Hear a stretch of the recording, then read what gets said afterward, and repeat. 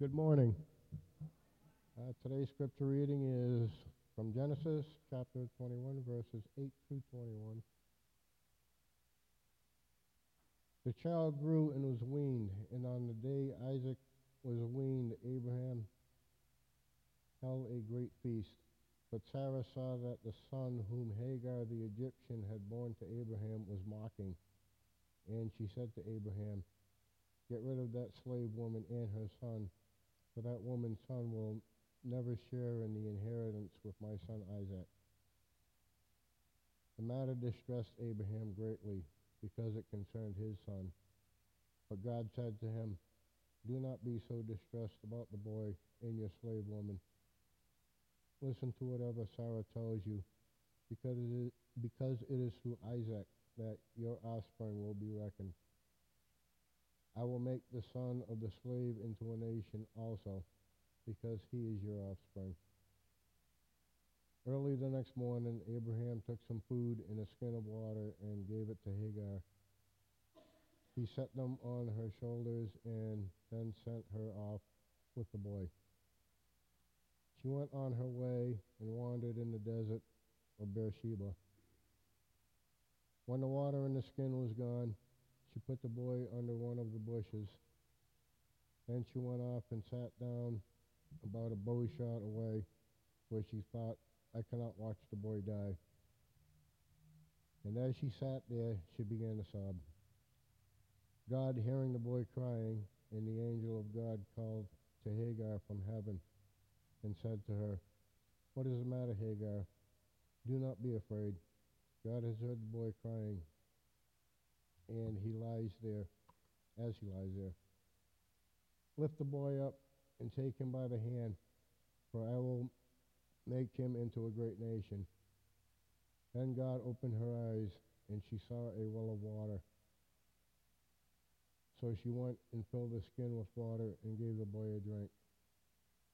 God was with the boy as he grew up. He lived in the desert and became an archer. While he was living in the desert of Paran, his mother got a wife for him from Egypt. May God bless the reading and hearing of his word.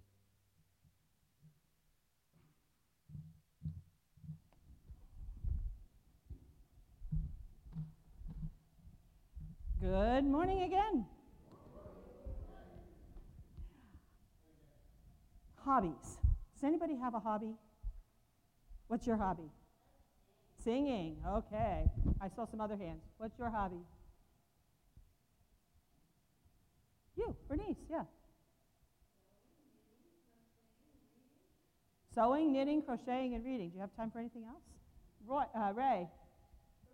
History. History, dancing. What is yours? Gardening. That's a good one. Any others? What's your?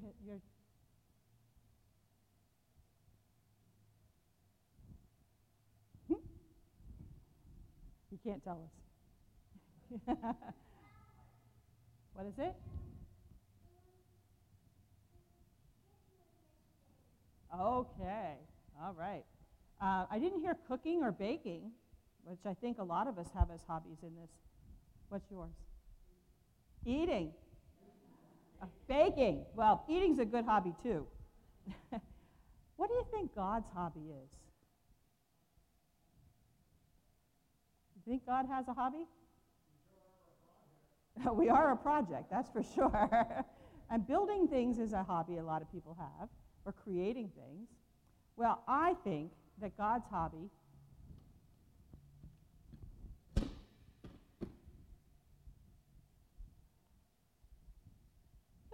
which way do they go? This way.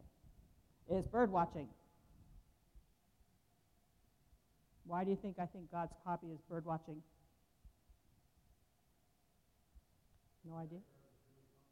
Birds are incredible.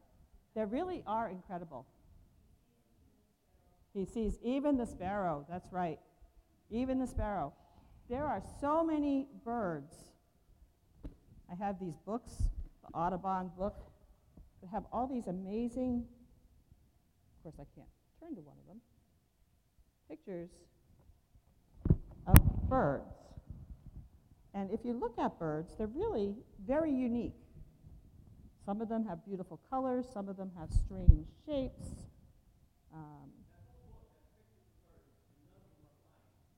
Well, I think there are some that are flying.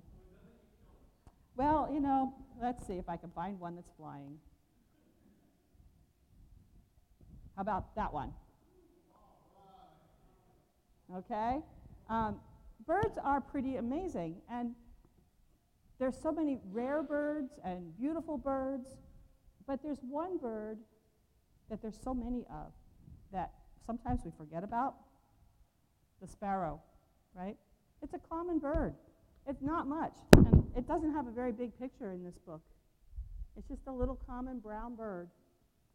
But the Bible tells us that God even cares about the sparrow, a very uncommon, unusual, not unusual, just kind of blah kind of bird.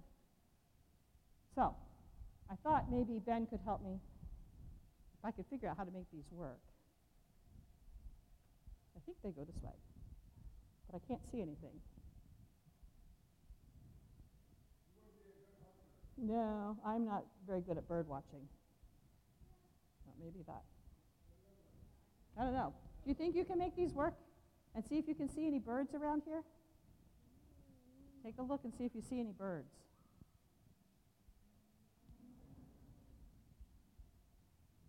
Do you see any birds? I can't make them work either. I don't know what's wrong with them. Do you see any birds, though? No? What do you see, though? Do you see anything else out here?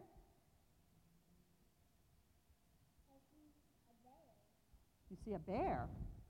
Oh, no. Where do you see a bear? I don't see any bears. I'm a bear? Oh.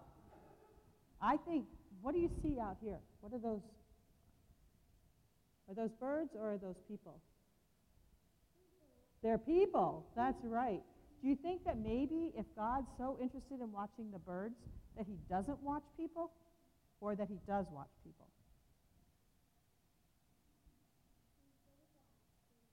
He does watch people, because even though he watches the little sparrow, do you think we're more important than the sparrow? No. Yes, we are. We are way more important than those little sparrows, because we are his best creation. Yeah. And the Bible tells us that a sparrow is sold 2 for a penny, but we're worth so much more than that. And you know what? If God made that many common birds like the sparrow, he must really like common things, because there are an awful lot of very common people here. We're all pretty common, aren't we? Yeah. And that's pretty good that our God loves us, even if we're not special or fancy, we're not rich or we're not beautiful. We're just ordinary people, and God loves us.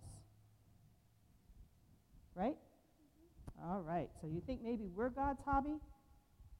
We're still with his project that he's working on, but he loves us and he watches us and takes care of us, right? Okay, let's pray.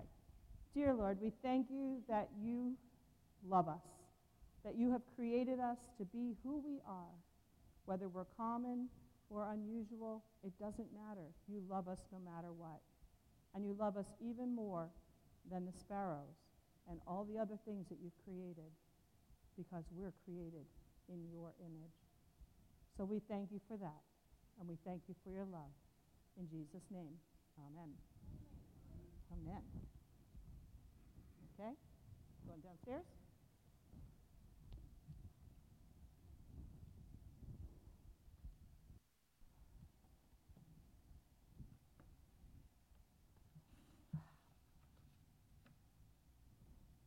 Ooh, it's a warm one. We'll try to keep it short. All right. It can be said that there are 2 types of people in the world. People who think there are 2 types of people, and people who don't. It seems that we often divide the people of the world into 2 groups, whether it's good versus evil, right versus wrong, smart versus ignorant. But Jesus didn't see two types of people, just one, children of God. As I was packing boxes recently because I had to move to a different classroom, I came upon my copy of Harper Lee's To Kill a Mockingbird. As I flipped through it, I was reminded of a quote spoken by Scout on page 259. Scout is the daughter of the lawyer. She says, "I think there's just one kind of folks. Folks." I think God would agree. So, do you divide people into two groups? Or do you just see, like Scout and Jesus and God, folks? It's pretty obvious in the gospel how Jesus saw other people. When I was in seminary at Eastern Baptist Theological Seminary, also known as Palmer Seminary, I had many opportunities to meet and learn from a sociology professor by the name of Tony Campolo. Some of you may have heard of him. He was a well-known pastor and speaker, as well as a retired professor of sociology. Apparently, one day, in order to get a discussion going in a sociology class at the University of Pennsylvania, Tony asked his students what some of the world's greatest religious leaders might have said to a prostitute. The discussion was lively and very intense. Tony was setting the class up, and when he felt the time was right, he asked what seemed to be the crucial question: what do you suppose Jesus would have said to a prostitute? He was all primed to point to the class the compassion and understanding which Jesus had for the colorful women of the night. He was all set to do his best to make Jesus look greater than all the other religious leaders put together. Once again, he asked, what do you think Jesus would have said to a prostitute? One of the students answered, Jesus never met a prostitute. He jumped at the opening. He would show this guy. He would show him a thing or two about Jesus. So he started opening his New Testament. He said, yes, he did. And he responded, I'll show you. Here, where in my Bible it says. And the young man interrupted him and said, you didn't hear me, doctor. I said Jesus never met a prostitute. Once again, Campolo protested, and once again he reached for his New Testament.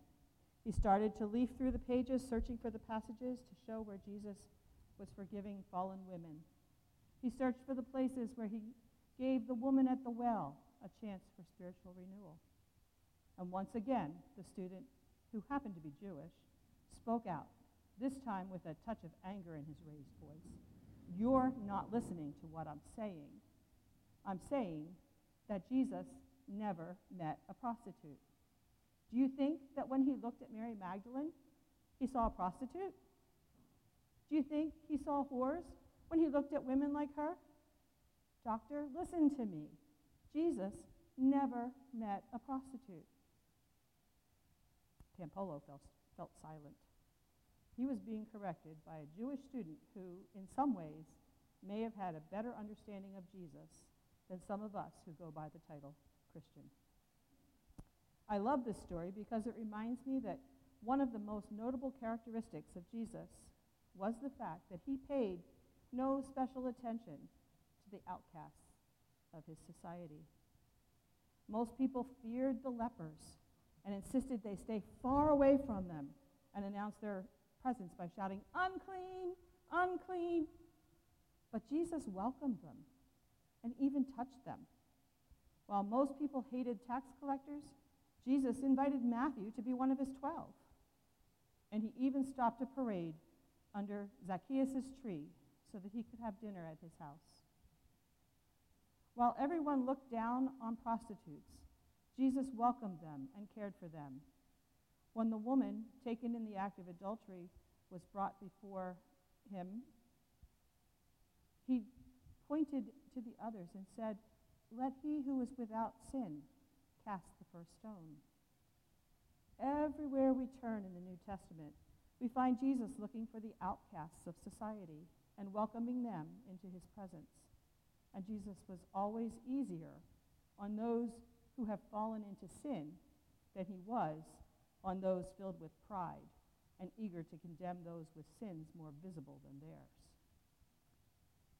Until I looked closely at today's text, I would have assumed that the New Testament revealed something new about God in these actions of Jesus. But as I looked at our story for today, I realized that God always showed himself as the God of the outcasts. Our impression of the Old Testament is often that God was busy searching and selecting people, the people of Israel, as his chosen and special ones, and rejecting everybody else. We almost get a picture of a fraternity God who blackballs certain people and tribes just because they're not the chosen ones. Cain's offering was not accepted, but Abel's is. Lot's wife was turned into a pillar of salt because she looked back at Sodom. Noah and his family were exclusively selected to survive the great flood. Israel was chosen, but not the other tribes of the world. Isaac was chosen, but not Ishmael. But today's scripture shows a picture more consistent with the actions of Jesus in the New Testament. While God may have a chosen people and his preferred plan, God is also the God of the outcasts. In our story today, we focus on Hagar, who is an Egyptian slave girl who is unwittingly brought into the drama of the story.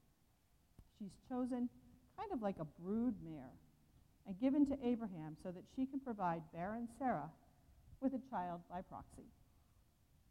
Today, with modern technology, people attempt the same kinds of things by using artificial insemination and surrogate mothers. Many of today's stories turn out just as complicated as this one does. It's an ugly scene. Neither Sarah nor Abraham come off as the noble characters we like to make them out to be. Instead, they seem a lot like us, impatient with God. At Sarah's suggestion, they decide to take the inheritance matter of into their own hands. God had promised descendants, but none were forthcoming. So Sarah sends Hagar, her handmaid, to lie with Abraham and produce an offspring. Like most of our mistakes, it must have seemed like a good idea at the time, but the consequences erupted out of control. We have to speculate a bit to understand the true complications of the relationships. Abraham might have enjoyed Hagar's presence, just a little too much. Sarah became outraged, a jealous wife. Hagar may have let her fertility go to her head and start making comments about Sarah's infertility. Every time Abraham dotes on his only son Ishmael, Sarah fumes with jealousy. Finally, in their old age, God grants a child to Sarah, the one she names Isaac, which means laughter. Instead of easing the complications of the relationship, they get worse.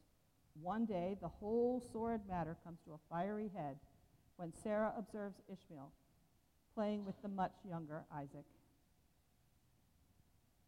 I like to think it was just innocent playfulness, but some scholars look more carefully at the Hebrew language, and Sarah's extreme reaction may have been more warranted than we might think.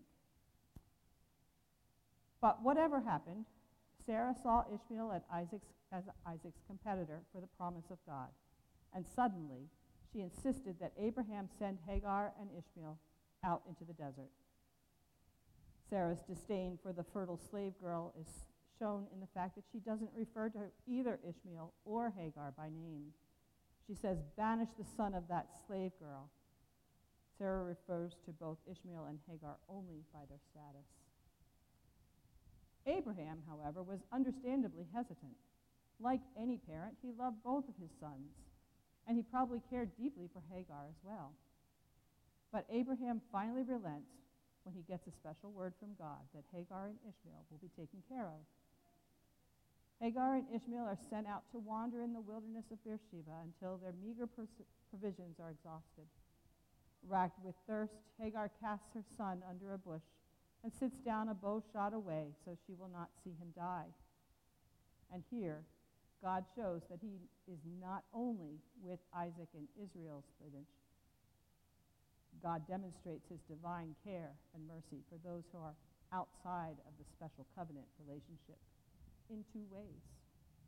First, the angel of God informs Hagar that God has heard their cry, that she should arise and take the child's hand, for I will make him a great nation.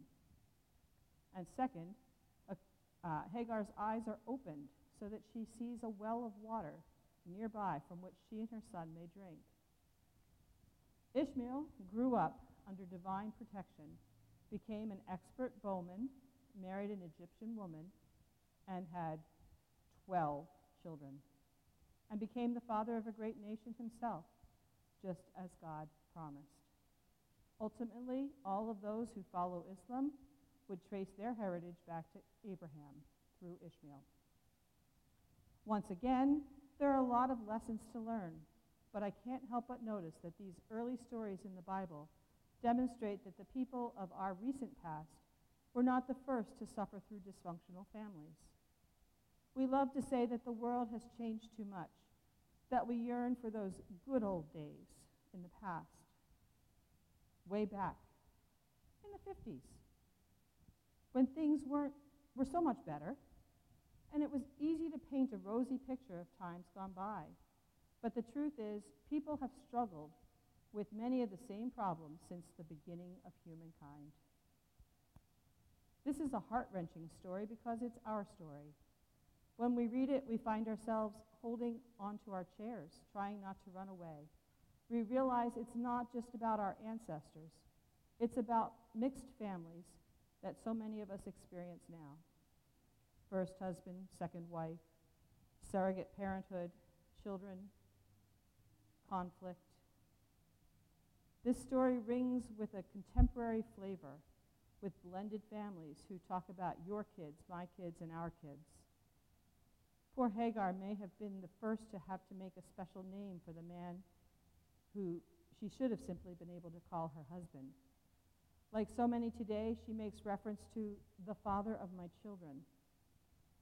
Here we find what has perhaps become the first single mother thrown out to survive on her own. It's a story of a boy who becomes alienated from his father. Yes, it's a painful modern story. Bill Moyers made the following observation from this passage in a book based on the TV show, which he gathered a variety of scholars to discuss the book of Genesis. He said, sometimes the details of the stories we are discussing from Genesis sound like pulp fiction. In this one, we come to the first triangle. Two women share the bed of the same man. The squabbling gets mean. Everyone gets hurt. The stuff of a cheap novel and of a fast read. But peel back the layers, and the Bible is Tolstoy, Shakespeare, and Faulkner. The themes in this story are deep and painful. A woman's infertility, surrogate motherhood, class differences, and the price human beings pay for God's will to be done. And something else. The triangle does set off fireworks, and by the dawn's early light, Judaism and Islam go their separate ways. Because it's our story, there is probably someone here saying, but I don't feel chosen. I feel rejected, lost, bereft. I identify with this poor forsaken woman in her tears and her dying child. That's why this text suddenly takes this detour, leaving the history of the chosen ones to follow the lost and the outcast.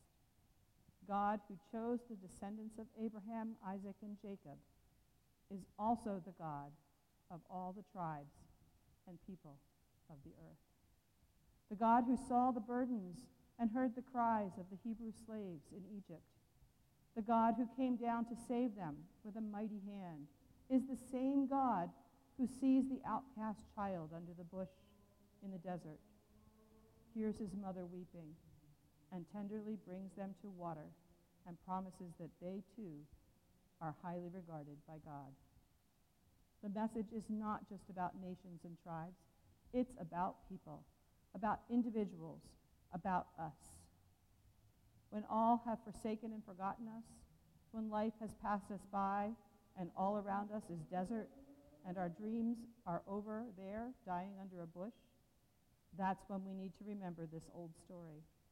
We need to know that God sees the tears of an outcast woman and an abandoned child.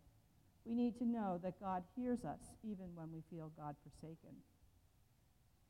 Fred Craddock tells of a time he and his wife slipped away to the mountains for a day of relaxation.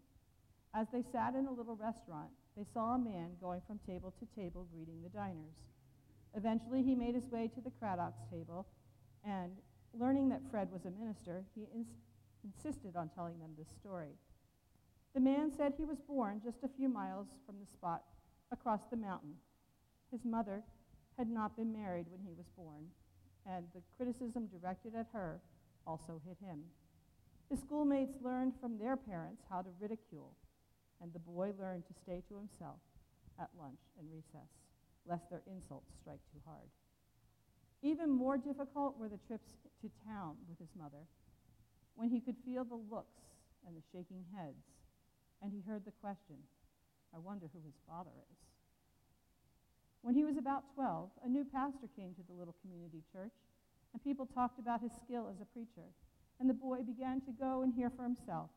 He was fascinated by the preacher, but he was always careful to slip in late, sit in the back, and leave early, lest someone catch him and ask, "What's a boy like you doing here?" One Sunday, though, he was so caught up in the service that he almost forgot to slip out, and before it was over,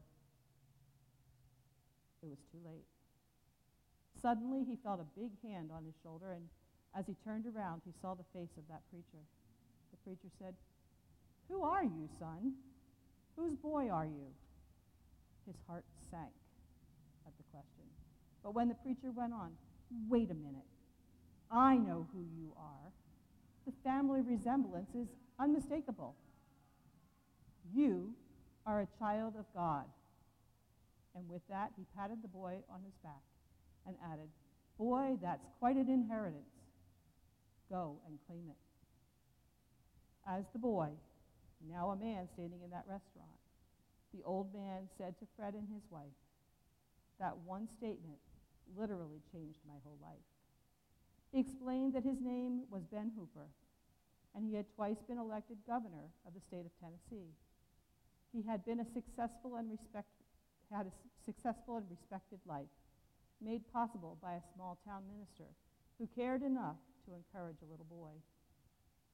When you feel like you are an outcast, unloved and uncared for, remember that you are God's child, no matter what. You are loved by God, not with a value-recognizing love, but with a value-giving love. You are freed to live, to grow, to try, to reach, to love. That's quite an inheritance. Go and claim it. Let's pray. Dear Lord, we thank you that you claim us, even if we're broken, even if we feel unloved or uncared for. Help us to know that we truly are yours and that you have great things in mind for us. In Jesus' name, amen.